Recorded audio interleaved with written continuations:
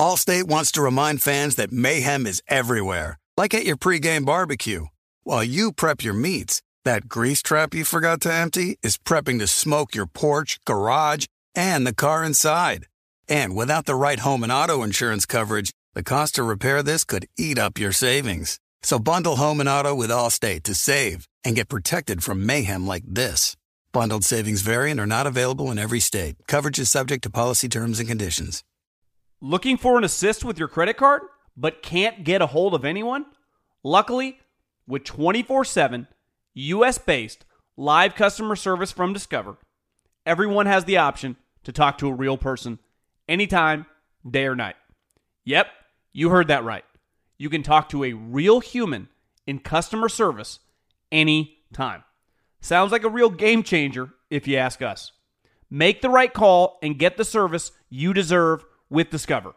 Limitations apply. See terms at discover.com/creditcard.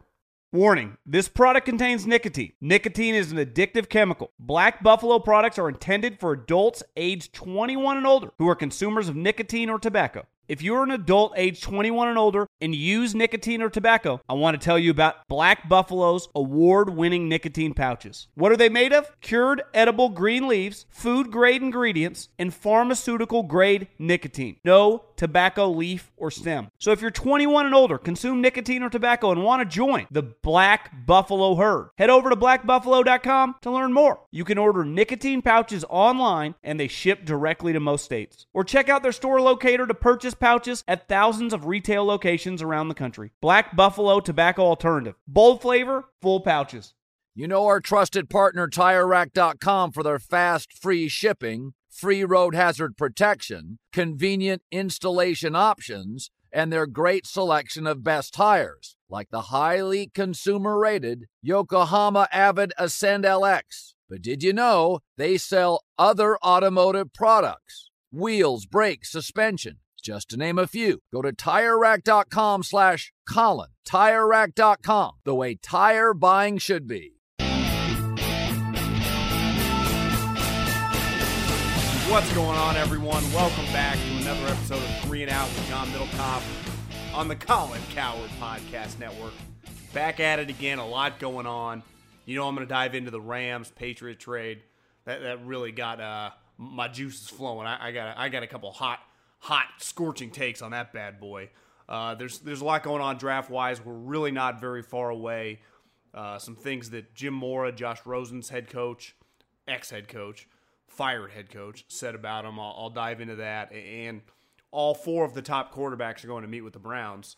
And I've been a part of those top 30 visits, those in-house visits before the draft, and give you a little insight on that. But as I said, if you subscribe, rate, review on iTunes, and you leave a question, I will answer them on this podcast. And I think, our first question here from Mike in South Carolina. Pretty easy question. What do you think Patrick Mahomes' 2018 stat line will look like? And, you know, I think it's pretty simple. His last 2 years in college, he threw 25 picks. He's going to be a quote-unquote old-school gunslinger. I think that's why Coach Reed likes him so much, and Brett Veach. But he's going to throw a lot of touchdowns. And they have, with Sammy Watkins, Tyreek Hill, Travis Kelce, Kareem Hunt, they're loaded. I wouldn't be shocked to see them even draft another skill guy in the draft. That's Coach Reed loves his receiver, especially speed. So I would go 28 to 30 touchdowns, but probably 13 to 15. Let's meet at 14. So let's go 29 touchdowns, 14 picks. I think he is going to have some extraordinary games, some just eye-popping wow moments. It's technically his rookie season. I know it's his second year, but he only started one game. He basically redshirted. As in college, we say you'd redshirt as a freshman. It's kind of what he did. But he did get the one game playing experience, his last game, his rookie year, against the Denver Broncos starters. Now, they were having a shitty year, but he looked good. I watched that game. I think he's going to be a superstar, and I think we're going to be looking at him and Derek battling out for years in the AFC West. Let's get into my first thought on this trade. I'm going to start with the Rams because I think, listen, I like gambling. I bet on sports. I definitely love going to casinos and playing blackjack. That's my game of choice. And I think at times you learn you can be a little reckless on the tables when you're betting. And sometimes when you have when you've made some money, you feel like, well, I'm just playing. It's not technically my money because I showed up with, let's say, $500 and I turned that $500 into $2,000. Well, in reality, that $1,500 is your money. Like, you can walk away. But as anyone that likes hitting the tables knows, it's hard to walk away. And sometimes you get extra aggressive, you start betting a lot more money, and you can lose it all just as fast as you make it. And my first thought yesterday, watching Les Snead, it feels like he's on the card tables right now. He's on a hot streak, and he's just getting reckless, and he's tripling and quadrupling his bets. He started with betting $25 a hand, and now he's at betting $200 to $300 a hand. He's thinking he can't lose. He's bulletproof. And yesterday, he traded a first-round pick for a wide receiver. And I say it all the time. When you're evaluating transactions in the NFL, money matters. This is not Madden. You're not just trading a player for a player. I'm not fleecing you in a video game.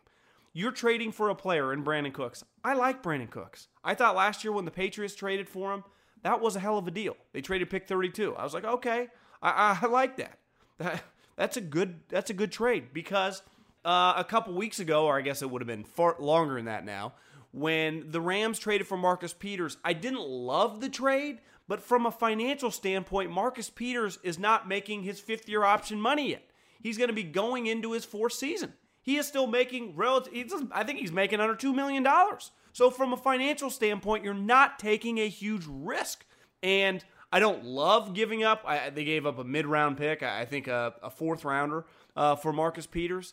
Then I can live with that. It's a bold trade, and anytime Andy Reid wants to get rid of one of his top players, I would red flag it, but the money I can live with. What I can't live with is in this trade, in my last 2 years, Les Snead has traded for 2 wide receivers. One, he gave up a second-round pick when he got Sammy Watkins. This year, he gave up a first-round pick for Brandin Cooks. Obviously, Sammy Watkins walked in free agency. This year, you're acquiring a guy that makes $8 million coming off. I still think he played pretty well. He had 64 catches, over 1,000 yards, 7 touchdowns. But statistically, he had better years in New Orleans. In a year period, in 12 months, Sean Payton, one of the better coaches of the last 20 years, and Bill Belichick, the best coach in the history of football, both said, nah, I'm good. And reading this morning, Peter King on his MMQB was writing that they tried to extend Brandin Cooks. But they also had a number in mind. They were not going to make him a $16 million receiver. They thought he was $11, $12 million. And no one's better at understanding value in the NFL, arguably in NFL history, than Bill Belichick. He traded pick 32 for Brandin Cooks and acquired him. And then a year later, when the guy did not have as good of a season as he did the year before, he traded him for a better pick than he used. I mean, that's incredible. If I'm Les Snead, what I don't understand is how does it take a first rounder to acquire Brandin Cooks? I think that I say this all the time with the Odell Beckham scenarios, especially with the teams like the Browns at pick 4, the 49ers at pick 9. The thing I struggle with is knowing how much I have to pay Odell Beckham and knowing how cheap that player that I could get at 4 or 9 is and how I have them under cost control, team control for a long period of time at a low number. Well, I don't have that with Brandin Cooks. I have him under a relatively high number this year, it's almost $8.5 million, but I can live with that if he gives me 70 catches and 8-9 touchdowns. But then he's a free agent, so I either have to franchise him, and if you've seen the Rams, they're basically franchising a player every single year. They franchised Trumaine Johnson 2 years ago. They franchised LaMarcus Joyner this year. They're just, next year, if they do not have a deal, now Les Snead said that they plan on getting Aaron Donald signed, but you never know. He would also be a free agent. You also have multiple players next year. Todd Gurley, you ever heard of him? He's pretty good. Borderline MVP last year. Time to get paid. You have LaMarcus Joyner, who you just franchised. You either have to extend him, franchise him again, do something. Oh yeah, that Marcus Peters guy will be heading into his 5th-year option. Time to pay him.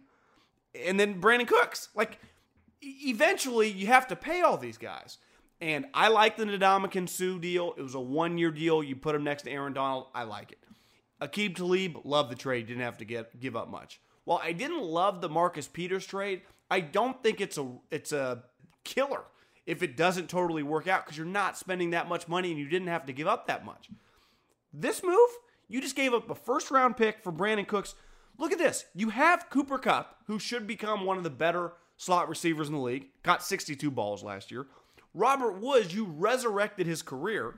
Now, he's going to be a really good third. He got 56 balls last year. Obviously, Todd Gurley had his breakout season last year, caught 64 balls, so he should still catch 50-plus next year. You drafted last year Gerald Everett in the second round. Let me read you a scouting report I got on NFL.com. They do every player that's coming out each year. They kind of do a draft profile on, and they get these anonymous scouts or AFC or NFC college directors to give a quote on a guy. He could end up being one of the top pass-catching tight ends in the NFL. Now, even if you're being conservative, and that's a pretty bold statement, you'd say, well, the guy, you take him in the second round, he ran a 4.6 40. He's 6'3". He should become a really solid passing asset for your team. That you go, shouldn't you have used that pick, 23, worst case traded back a little bit and just drafted a wide receiver at a much more cost-controlled number where when you know you have to sign Todd Gurley, you probably have to sign Marcus Peters, you eventually have to sign LaMarcus Joyner. Aaron Donald has not been paid yet. What if this Ndamukong Suh thing works out and you want to keep him? Like, the money matters in the NFL. And I do think Les Snead, listen, I appreciate, and I've said it on one of the first podcasts I ever did here on 3 Now, I love aggression. I'm all for it. But there's a little bit of a difference between just being aggressive and being reckless. And I think Les Snead is starting to be reckless. Let's get to the other side of the trade. And Bill Belichick and the New England Patriots, which it's hard whenever they make a trade to not immediately go, God damn, Belichick just won again. You know, I one of the reasons I was so excited when Colin asked me to do this is I've obviously, like many of you that listen to Colin Cowherd, loved his show, looked up to him as a personality and the way he thinks about things because he's helped shape a lot of my views, and I think naturally a lot of my views were just aligned with his. And one of the things he's always kind of hung his hat on his radio show was just being unemotional when it comes to players.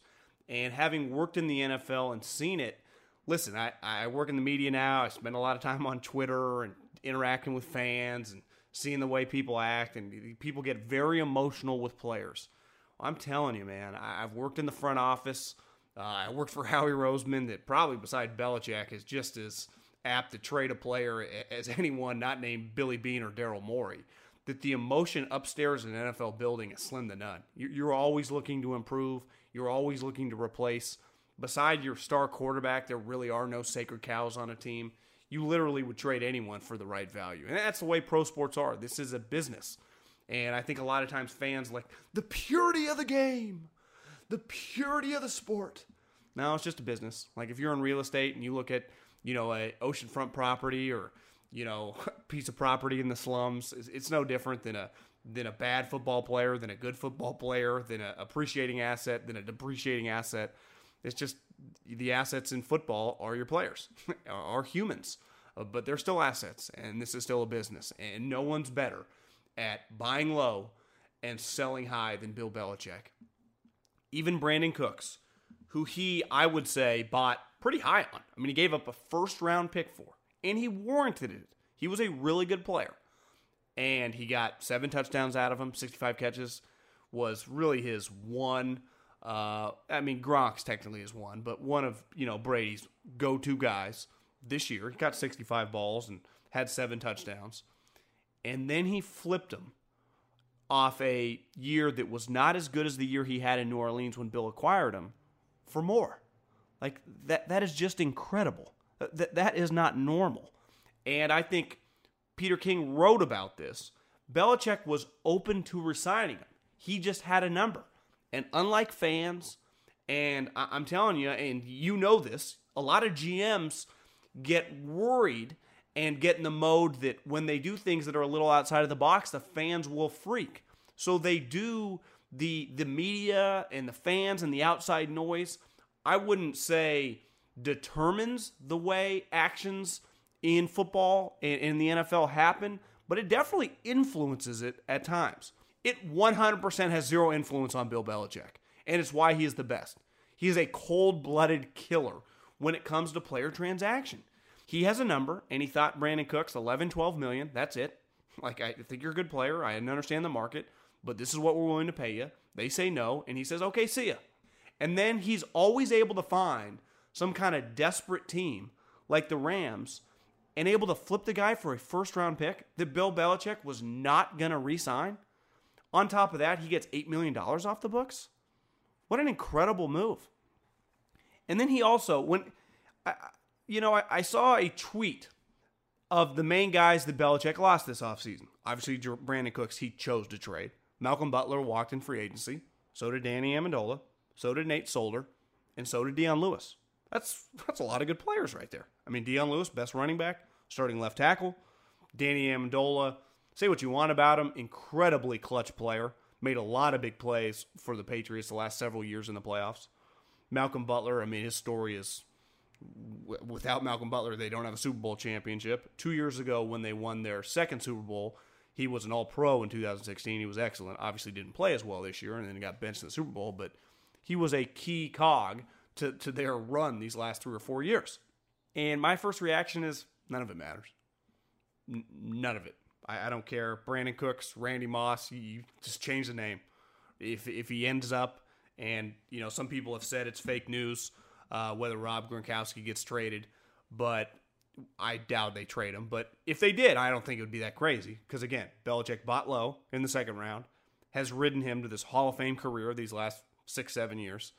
Let's face it. I mean, how many good years does Gronk have left? He looks like Barry Bonds in a NHL goalie uniform out there with so many pads on. He's got the huge elbow guard. He looks like he's an injury 2 away from never playing football again. So if Belichick were to trade him, I don't think it would be that crazy. But here's what Belichick has done. He lost those guys, and they are, I mean, I'm not disputing that those guys weren't important. But he now has 2 1s, 2 2s, and a third. So pick 23, pick 31, pick 43, pick 63, and pick 95. If of those 5 picks, he gets 3 solid starters and 2 rotational players. Well, again, Belichick isn't just the GM. He's also the coach, the best coach in league history. He can, I mean, they're going to be right back in the mix. Look at the AFC. The AFC is terrible. I've talked about it before in the show. The AFC and the NFC are like different sports. Who does Belichick have to go through? Beat Blake Bortles? Now, that team's good, but again, it's Blake Bortles. And he owns the Pittsburgh Steelers. Like, who's he got to beat? Phillip Rivers in a playoff game? John Gruden hasn't coached in 9 years. He's going to beat Bill Belichick? I mean, come on. So he's either going to make a crazy move and trade up to get like Josh Rosen or something. If I was in the NFL, I'd be terrified if that were to happen. I don't think he quite has the juice, because is a team going to leave, like, pick, the Giants? They're going to trade all the way back for all those picks. I don't know if it makes that much sense. But I just think he ends up just taking a bunch of players, filling needs. Offensive tackle, running back, receiver, corner. He can just use all those picks to restock his team. When's the last time Belichick had 2 1s? Now, they're not great ones, pick 23 and pick 31, but those are 2 1s where, I'll tell you who went 31 last year, was Reuben Foster. He was top 5 linebacker last year. Now, granted, he went number 31 for a reason. He had some issues, but he's a big-time player. Pick 23, you can get good players in the early 20s.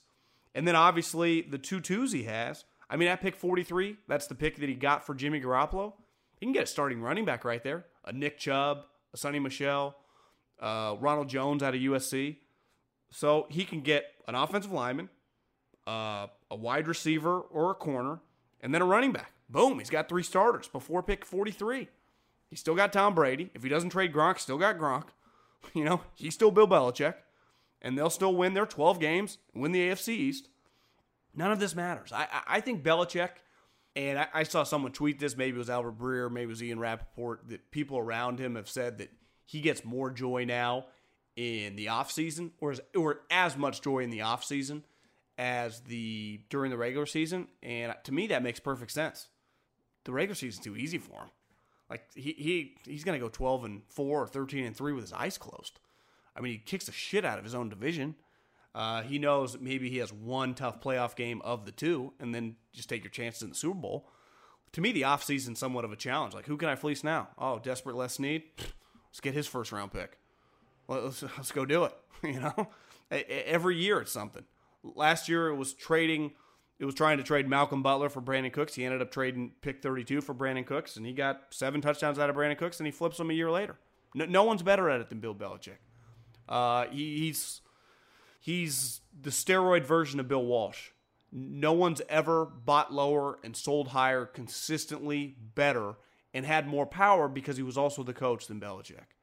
Some coaches are good about doing it on offense or good about doing it on defense because that's their side of the ball.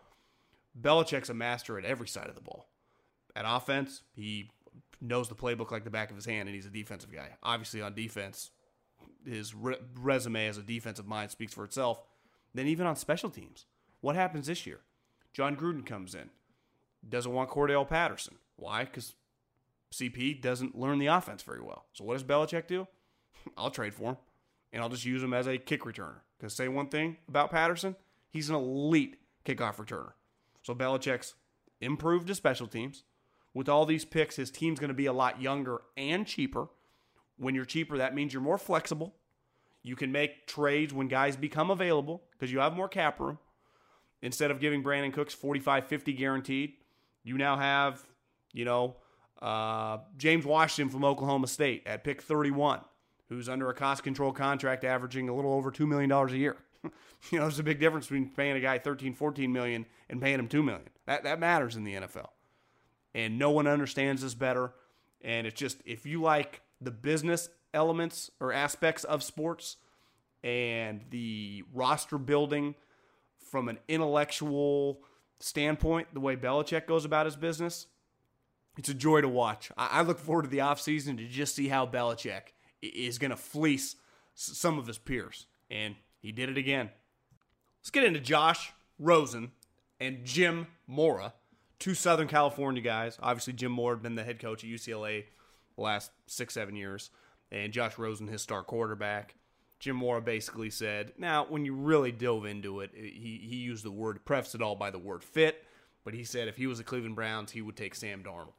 And my number one takeaway was, who says something about you matters? A couple years ago, was fired in radio. I had a guy look me in the eye and say, you're not good enough. We're going to replace you. And, it's like it's human nature, pretty big blow to your ego. And then 9 months later, the guy that replaced me, both on the radio and the executive, were both canned. It turned out they weren't good enough, and they were the idiots, and now I'm working for Colin Cowherd. If Warren Buffett walked into my office right now and took a look at my finances and said, I'm terrible with money, it might be time for me to reevaluate some finances and how I approach my life with my cash. Now, if some business owner walked in that had been bankrupt 7 times and can't hold a job to save his life and said the same things, I don't know if it would hold the same weight. So if Bill Belichick gets rid of a player, and let's say he crushes Jimmy Garoppolo on the way out and said, we traded him, we just didn't think he was going to be good enough. The reality is he said the opposite. But just listen to my analogy here. And he could never cut it here. We just didn't feel comfortable paying him. That'd be a pretty big red flag to me. If Hugh Jackson said the same thing, I don't know how much weight I would put under the comments.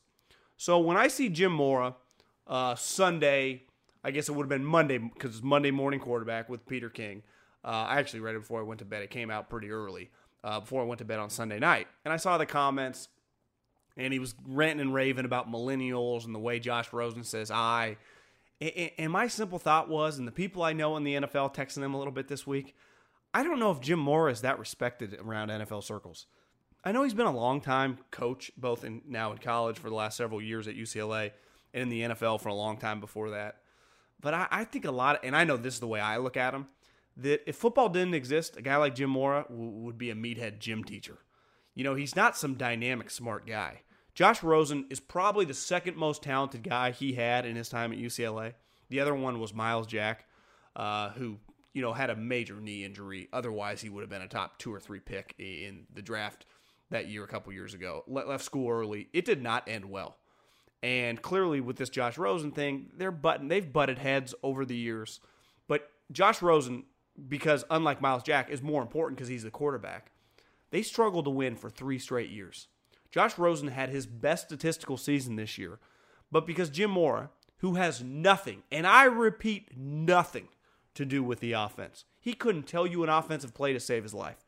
He is a defensive coach whose defense was statistically beyond terrible this year. They were awful. So I often hear sometimes when you knock a quarterback, like, he didn't win enough. I'll tell you this. One of the main reasons that UCLA did not win this year was not Josh Rosen. Any UCLA fan would say, he was damn good this year. It was Jim Mora and an inept defensive scheme. I mean, they were horrendous. I don't have the stats in front of me, but they were, of all the Power 5 conferences, they were near the bottom at run defense. They were terrible. And this is not, your Washington State or Iowa State or your Texas Tech, your lower end Big 5 power program in a conference. This is UCLA in the hotbed of recruiting with a star quarterback. And if anything, I look at Josh Rosen's career and I say, you know what? He came out, and I have questions about him in terms of availability. Can he stay healthy? But when it comes to talent on the field, I don't have many. I've been saying it all along. He's my number 1 quarterback in this draft. And if anything, he got done a disservice in college playing for a guy like Jim Mora. If he had had a David Shaw, if he had had just a Chris Peterson, a high-level college coach, I think he would have been on a team that won 10 or 11, 12 games, competed to go to the playoffs. Instead, he had a coach that should never be a coach again, ever. I don't know how he keeps getting these jobs, keeps failing up. Maybe because he looks the part, he's got a famous last name. He is a bad football coach. Not an average football coach, a bad football coach. Resume speaks for itself. And he's a meathead football coach. And usually meathead football coaches do not relate to quarterbacks.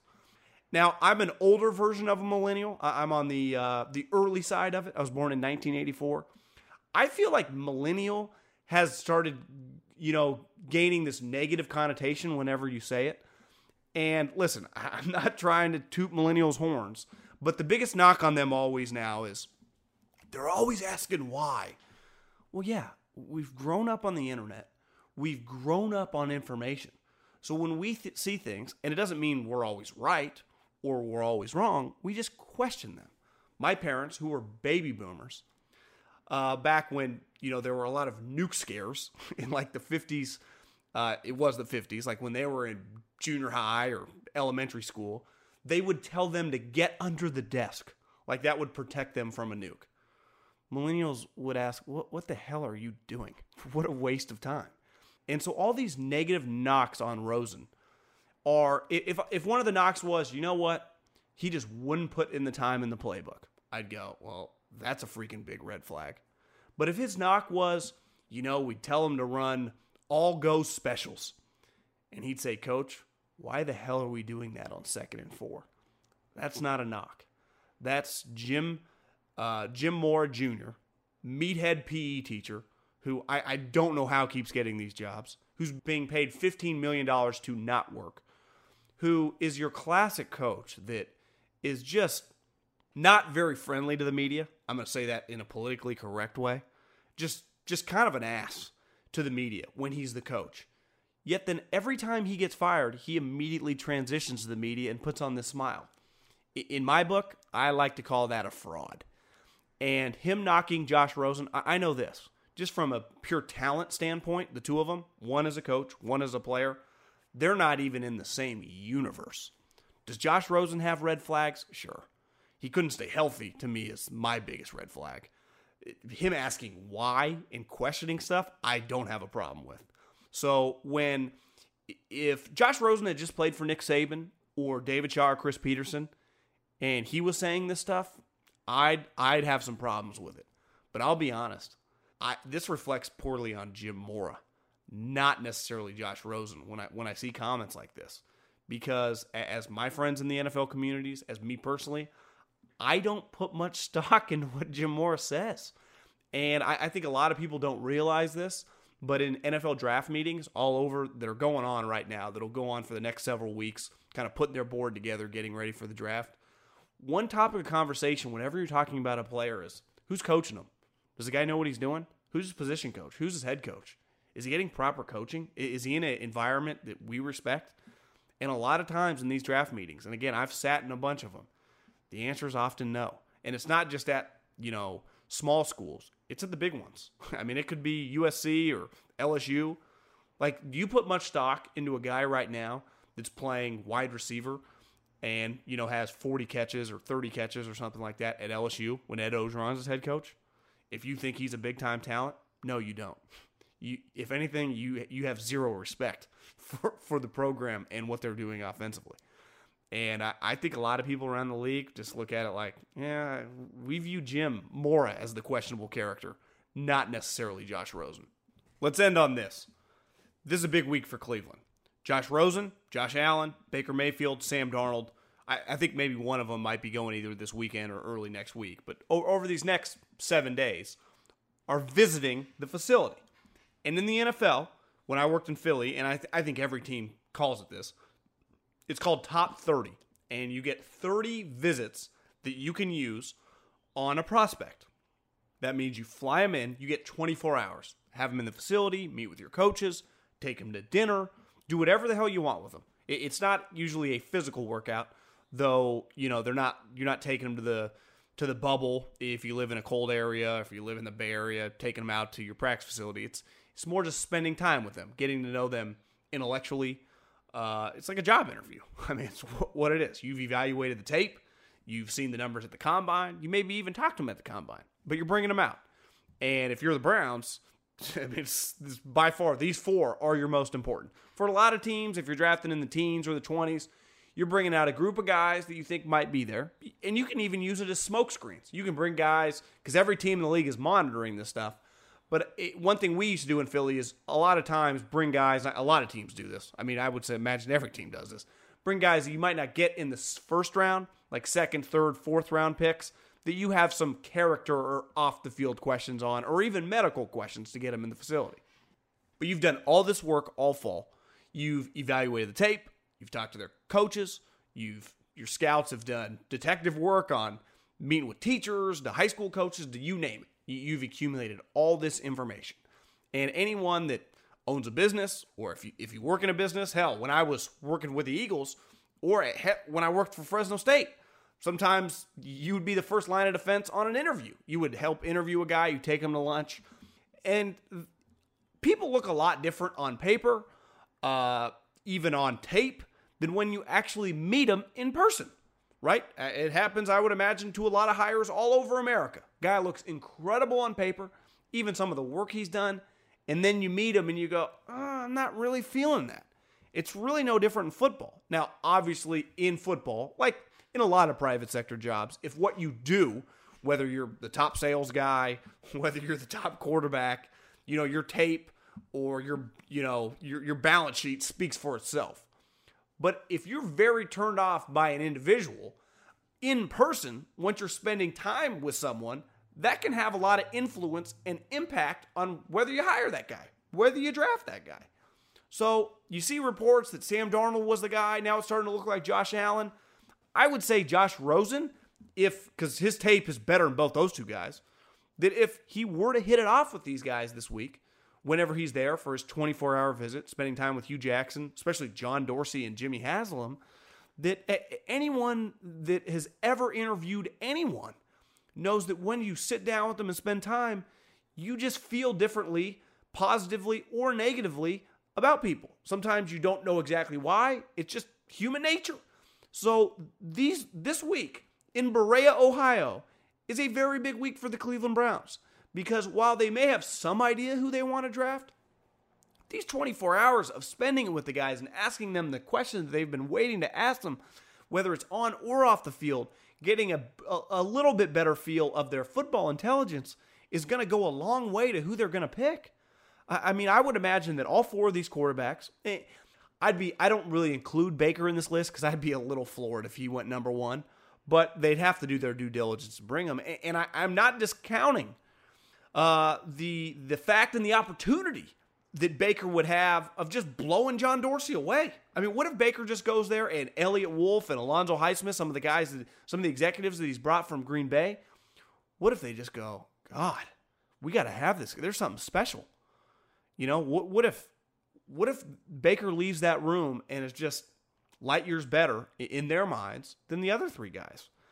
And you've seen it before in interview situations that once you get your opportunity to meet face-to-face, it's why they always tell you, you always try to get a face-to-face meeting because it's easy to, delete an email or hang up on a phone call. But if I get a face-to-face and you're confident in your abilities and your ability to sell yourself and you're genuine, you can influence people.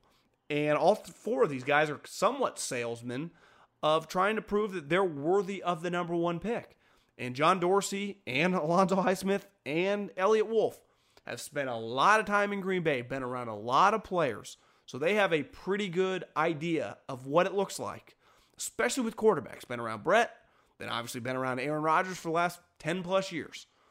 They know exactly and they know what it doesn't look like. Now, granted, Brett Hundley was a later round pick, but at one point in time, it looked like Brett Hundley was going to be a first round pick, and then a senior year, or I guess it was junior year, happened, and it was pretty ugly.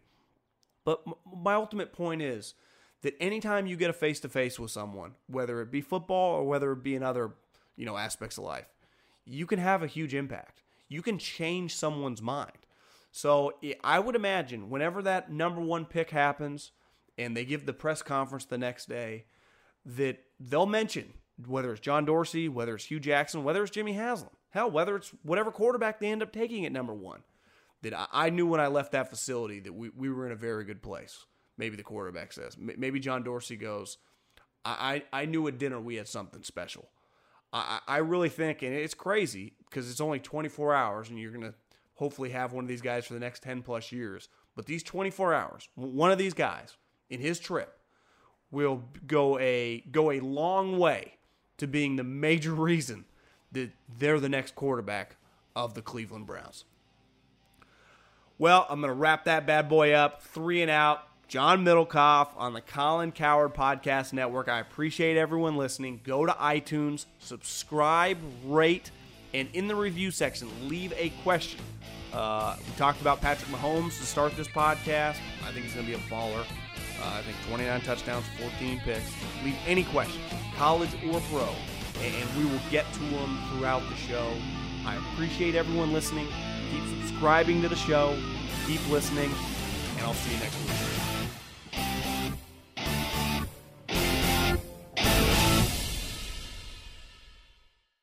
Allstate wants to remind fans that mayhem is everywhere, like at your pregame barbecue.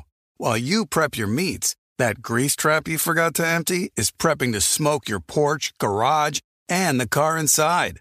And without the right home and auto insurance coverage, the cost to repair this could eat up your savings. So bundle home and auto with Allstate to save and get protected from mayhem like this.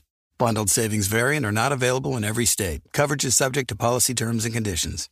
Live Nation presents Concert Week. Now through May 14th, get $25 tickets to over 5,000 shows. That's up to 75% off a summer full of your favorite artists like 21 Savage, Alanis Morissette, Cage the Elephant, Celeste Barber, Dierks Bentley, Fade, Hootie and the Blowfish, Janet Jackson, Kids Bop Kids, Meghan Trainor, Bissell Pluma, Sarah McLachlan. Get tickets to more than 5,000 summer shows for just $25.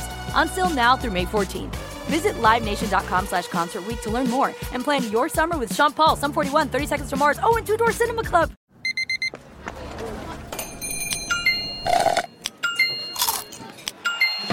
With your Amex card, entertainment benefits like special ticket access and pre-sales to select can't-miss events while supplies last make every tap music to your ears. With the Wells Fargo Active Cash Credit Card, you can earn unlimited 2% cash rewards on purchases you want and purchases you need. That means you earn on what you want, like trying out that new workout class, and 2% cash rewards on what you need, like a foam roller for your sore muscles. That's the beauty of the Active Cash Credit Card. It's ready when you are, with unlimited 2% cash rewards.